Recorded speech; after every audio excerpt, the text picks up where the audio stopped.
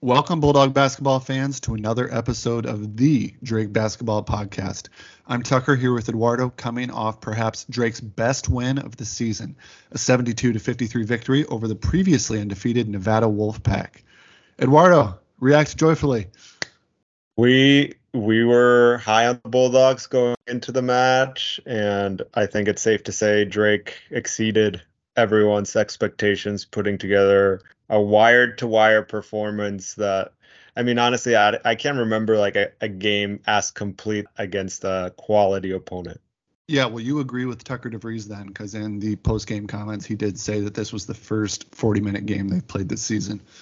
Yeah, I mean, it's a really encouraging sign. You know, what's interesting is, you look at our game against St. Louis and you had the horrible first half, but if you take that away, Drake has played a really good second half against Valpo, really two good halves against Missouri State. And then they have the crap half against St. Louis, but then after that, again, three really good halves. So really Drake has played, I would say, 3.5 really good games overall. And you're just starting to see the pieces gel.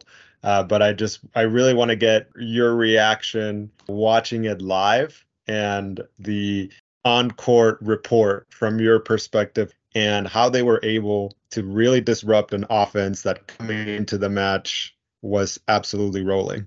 Yeah, well, to give you sort of an idea of the atmosphere, it was at the Dollar Loan Center in Henderson, Nevada, which was just on the outskirts of Las Vegas. There were probably more Drake fans than Nevada fans there. Bulldog fans traveled in force to Las Vegas. It was a surprisingly raucous atmosphere for how few fans there were. Like you said, probably Drake's best game of the season. The thing you noticed right away in person, and I'm sure on TV as well, was the defense. This, by far, was, in my opinion, Drake's best defensive game of the season.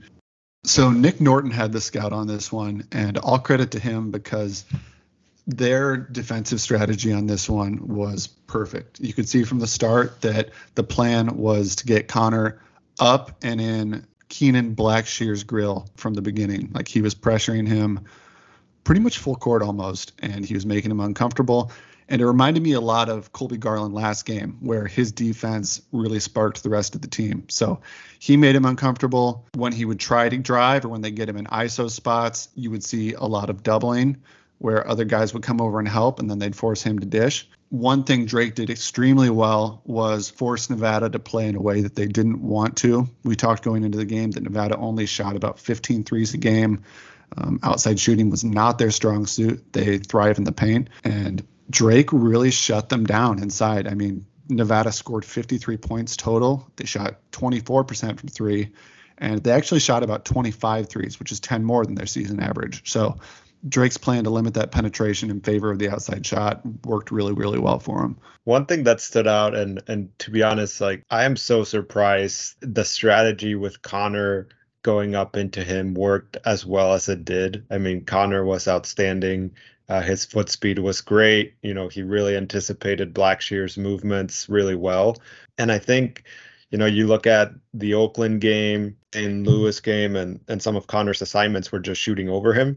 And I think what Norton and the coaching staff recognized is Blackshear he's not a shooter. You know what I mean? And I think they kind of figured if we can just get Connor up in his airspace and just force him to, if you want to score, you got to shoot over me.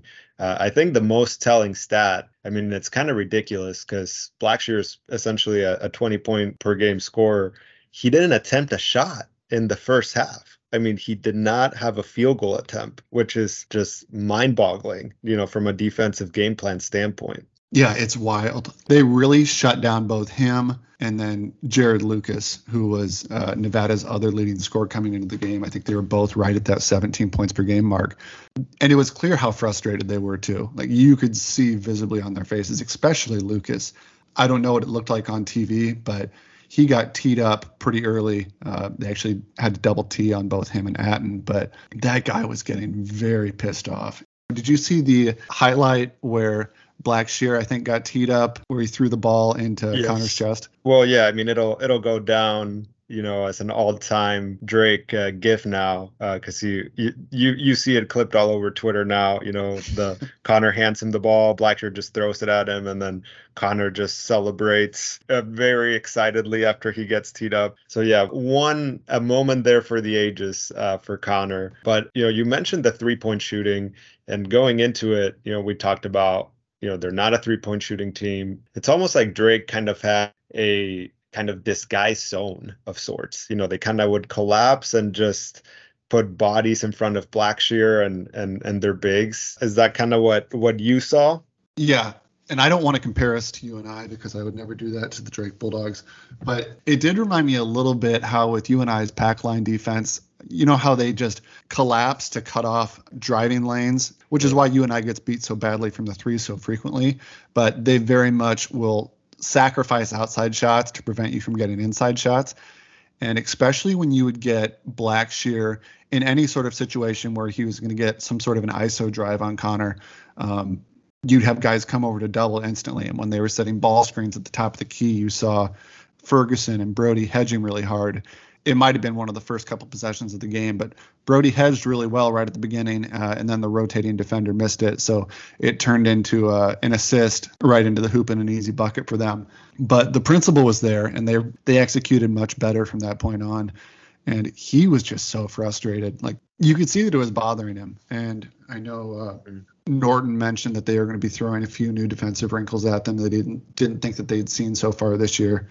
And they paid dividends. Yeah. Let's talk a little bit about the offensive side of the ball. Not a great first half. I think, full disclosure, I was traveling for work, got home, could only catch live the second half, following on my phone and looking at the play-by-play and then looking at all the highlights. The start of the second half, at the numbers, I thought, wow, it feels like we should be up by a whole lot more after that first half from Nevada. But Drake really responded in the second half and kind of ran away with it. Every time they made a run, we had an answer. And a lot of the time it came from Tucker DeVries. He went 8 for 19 from the field, 5 for 10 from 3, 7 rebounds, 5 assists, 1 steal.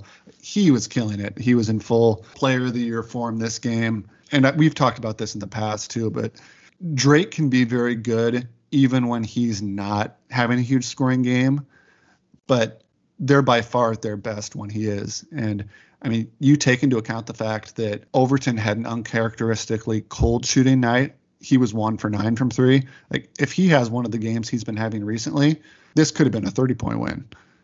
Oh, absolutely. And, going into the game, we talked about Tucker's ability and the importance of him having a good game. And I think one thing that I would just stress is when you have a guy that can just get a shot and put shots up, especially against good teams, it makes such a big difference.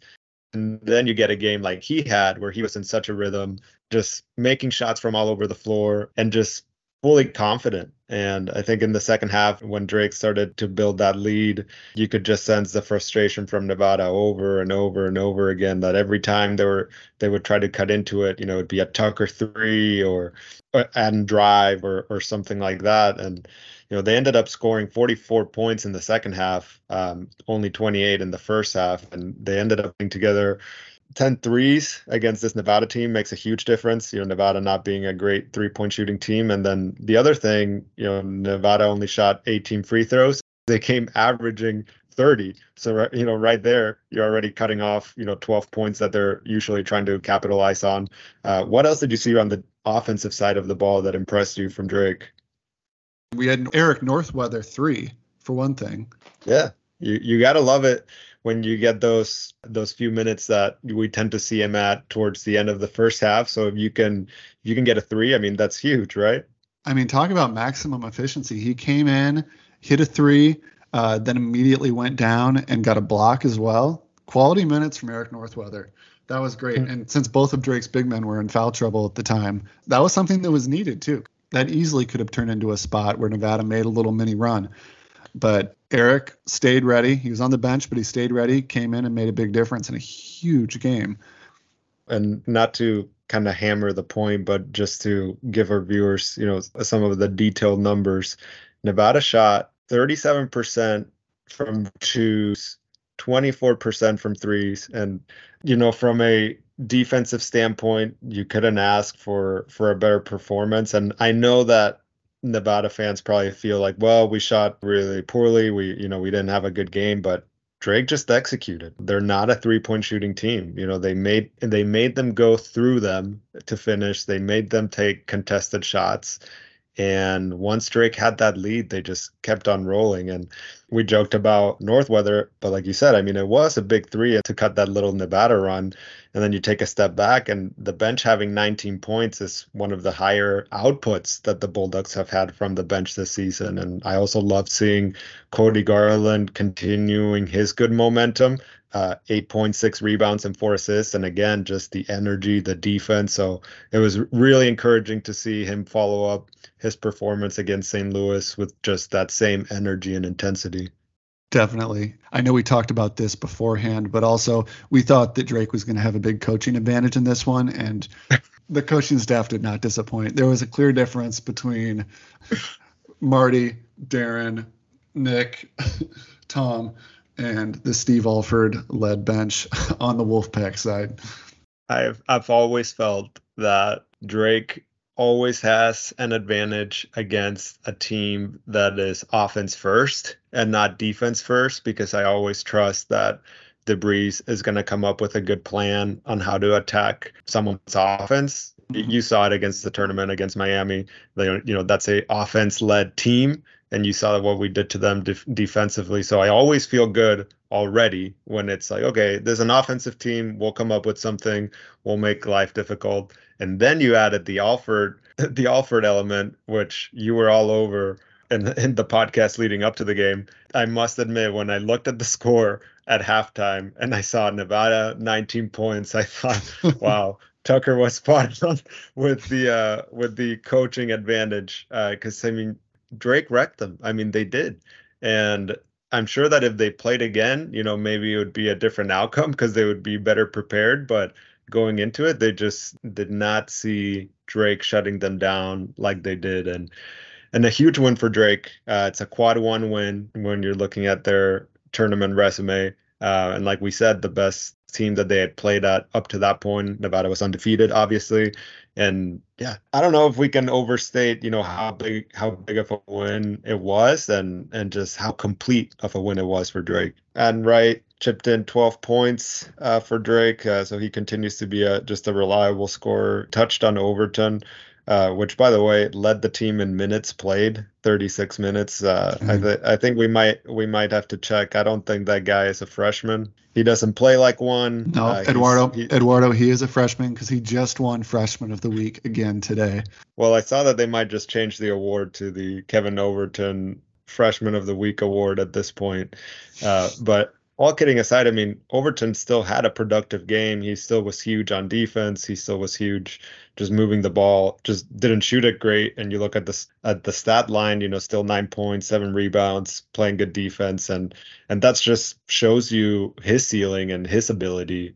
He's so important to what Drake does. I've been so impressed by Overton. Like, I don't think it's an exaggeration when you say that he's probably at this point playing like a all NBC fringe player. He's probably in that honorable mention cusp, and that's crazy to think about 10 games into his college career. Yeah, I'm very excited to see what both he and Colby Garland can do moving forward, because they've done a great job early in the season, and obviously Coach DeVries has an incredible history in terms of developing talent and helping players reach their fullest potential. So I definitely don't think it's a stretch to see them both as all Valley players moving forward.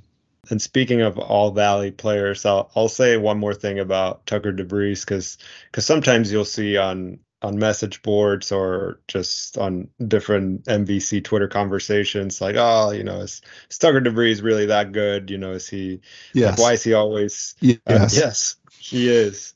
There's always sometimes this underlying, like, oh, he's a little bit overrated, he's soft, whatever, it's, stupid things that fans say, but specifically addressing, like, why is Tucker DeVries always the player of the year in the preseason? It's because of what you saw against Nevada. And sometimes I think it gets lost, if he has like a little bit of a rough game or a bad stretch, but then you see the game against Nevada and it's like, yeah, it's so obvious. He's the best player in the conference. He has the highest ceiling over anyone, and he elevates Drake's level just to another stratosphere. There's a reason that there are NBA scouts at virtually every Drake game now. And that's just going to continue. So I just want to let the record show that the Drake Basketball Podcast thinks Tucker DeBreeze is good. That's the overarching analysis I just provided. Wow. We come with the hottest takes. This is analysis that listeners cannot find anywhere else. No, I mean, first we're trying to break down the point guard position for Darren DeBreeze. Now we're, suggesting that Tucker's actually pretty good at basketball. So let's list out our hot takes for this season so far. Kevin Overton is good at basketball. Yeah, we were right about that.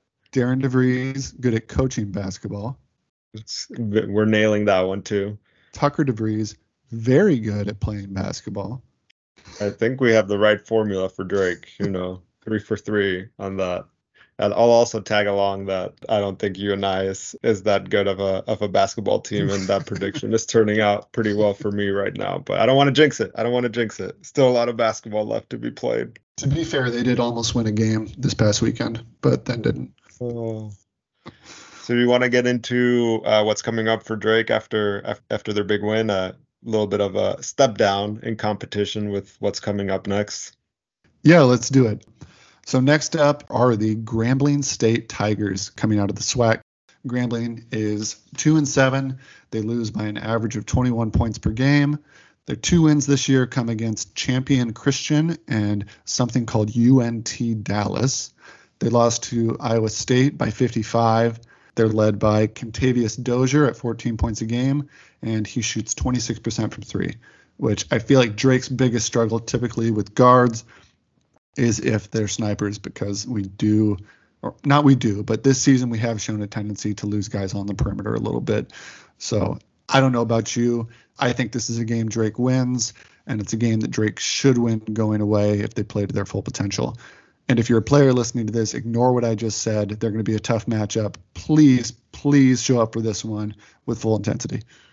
Yes. Grambling State, and then after that it'll be Alcorn State. Both of those teams are essentially opportunities for Drake to blow them out, hopefully. And if they do, that improves their net ranking, which, I don't know if it's a good time to dive into the net, but I can't believe that blowouts factor in so much into your net ranking. I think that doesn't make any sense. But unfortunately, or fortunately, however you want to look at it, that's the incentive when you're playing some of these teams that are just a little bit of a step below competition-wise, because Drake against Grambling State, realistically, like that should be at least a 30-point win, and they have to approach it that way. But when you're going into the game thinking, hey, I got to win by 30, then you're playing too loose and not focused and all that.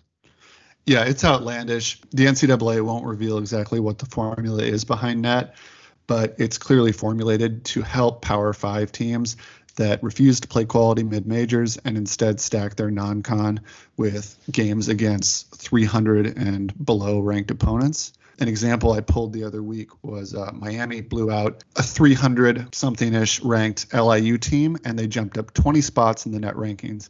Meanwhile, Grand Canyon beat a top 25 ranked San Diego State team and dropped 3 spots. So Drake can't do anything about that. The system is stacked against them. The money is stacked against them. But what Drake can do is take advantage of games like this and win by as much as possible. And I will say, though, credit to Grambling State, because they're non-conference. I mean, they have some heavy hitters in there. I mean, you mentioned losing to Iowa State. They also lost to Colorado by 32. Obviously playing Drake now. They lost to Dayton by 30. Also need to get in there that they lost to Washington State. Shout out to Joe Yesufu by 18. How many points did Joe have in that one? He did not play that game. When you look at his career at Drake versus what's happened since he went to take the money, it's been rough, dude. I was very surprised looking at some of their box scores to see what he's doing now. Yeah, I think the Washington State decision was a little bit odd. I understand why someone would go play for Kansas. But then after that, the Washington State transfer was a little bit bizarre.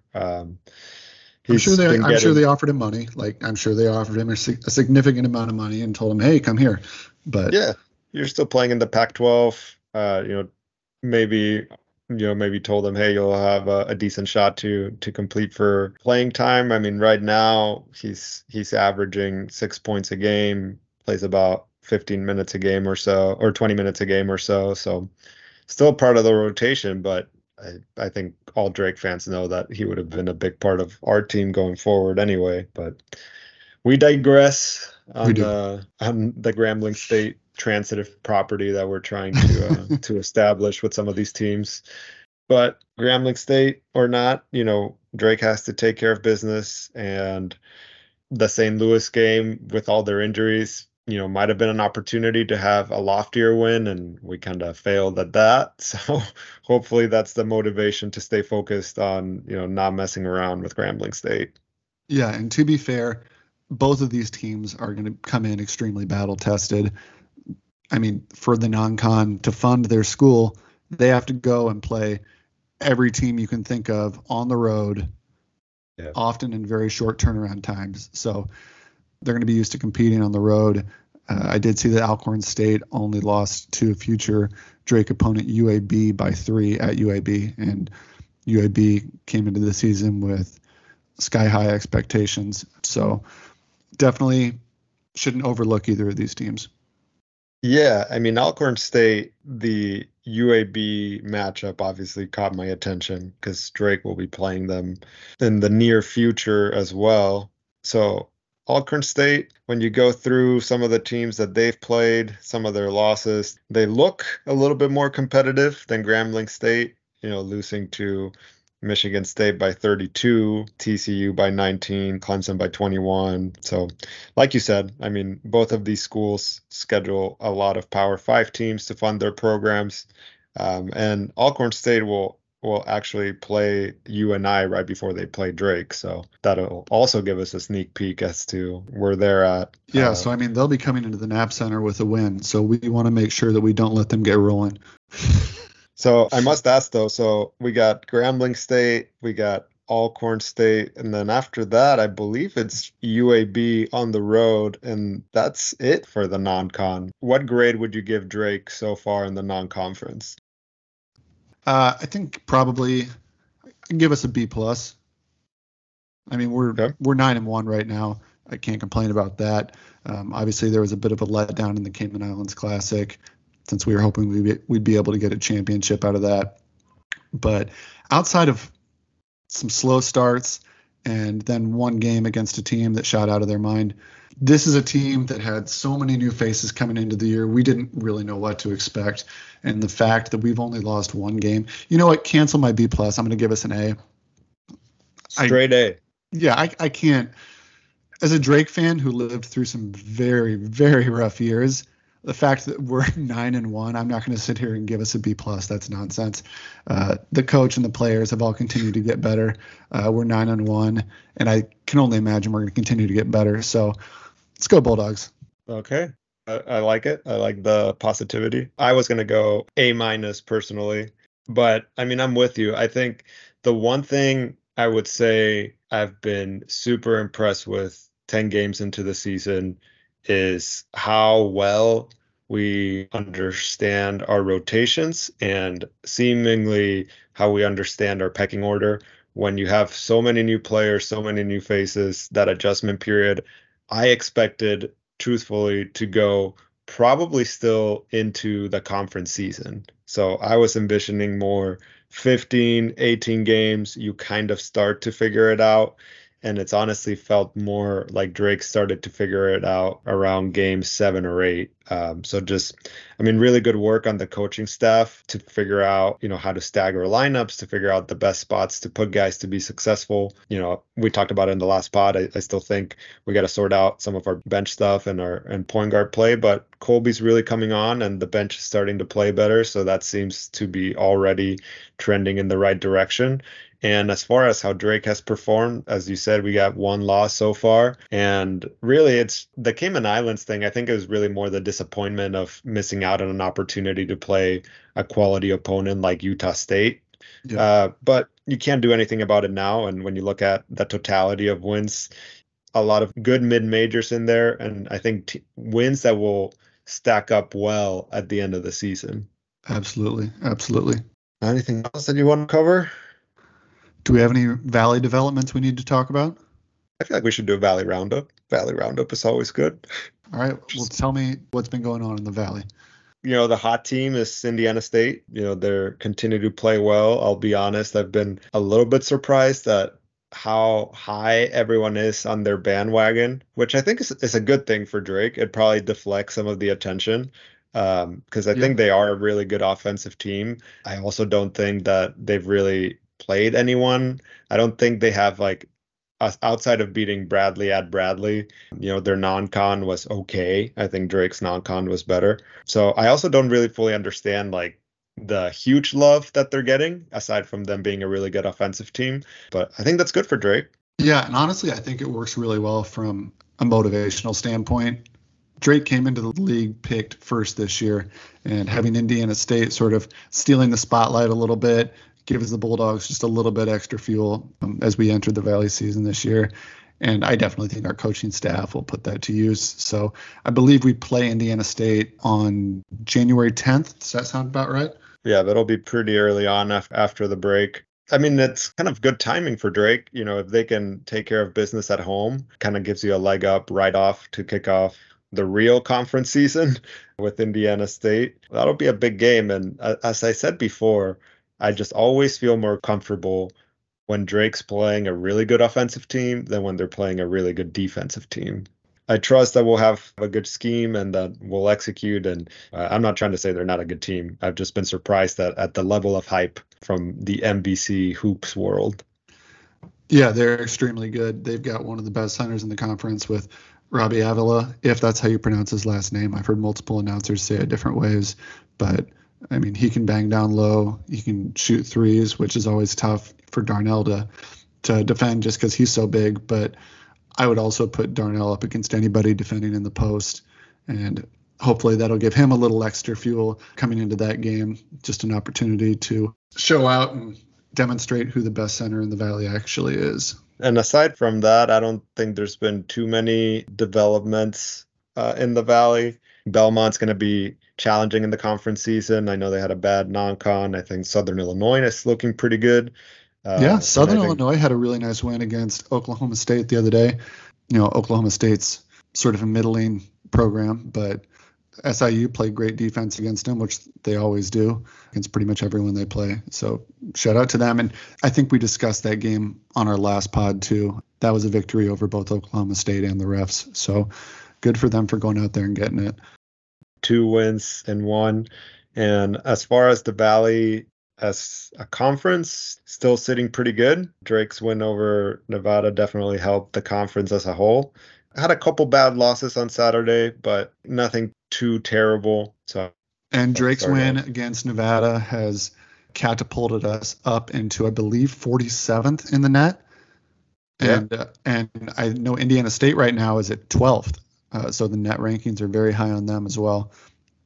Yeah, the net thing, what Indiana State has done really well is they've absolutely obliterated bad teams. I mean, 40-point, 30-point type wins to boost their resume. And that's why that's maybe the reason why people are a little bit higher on them.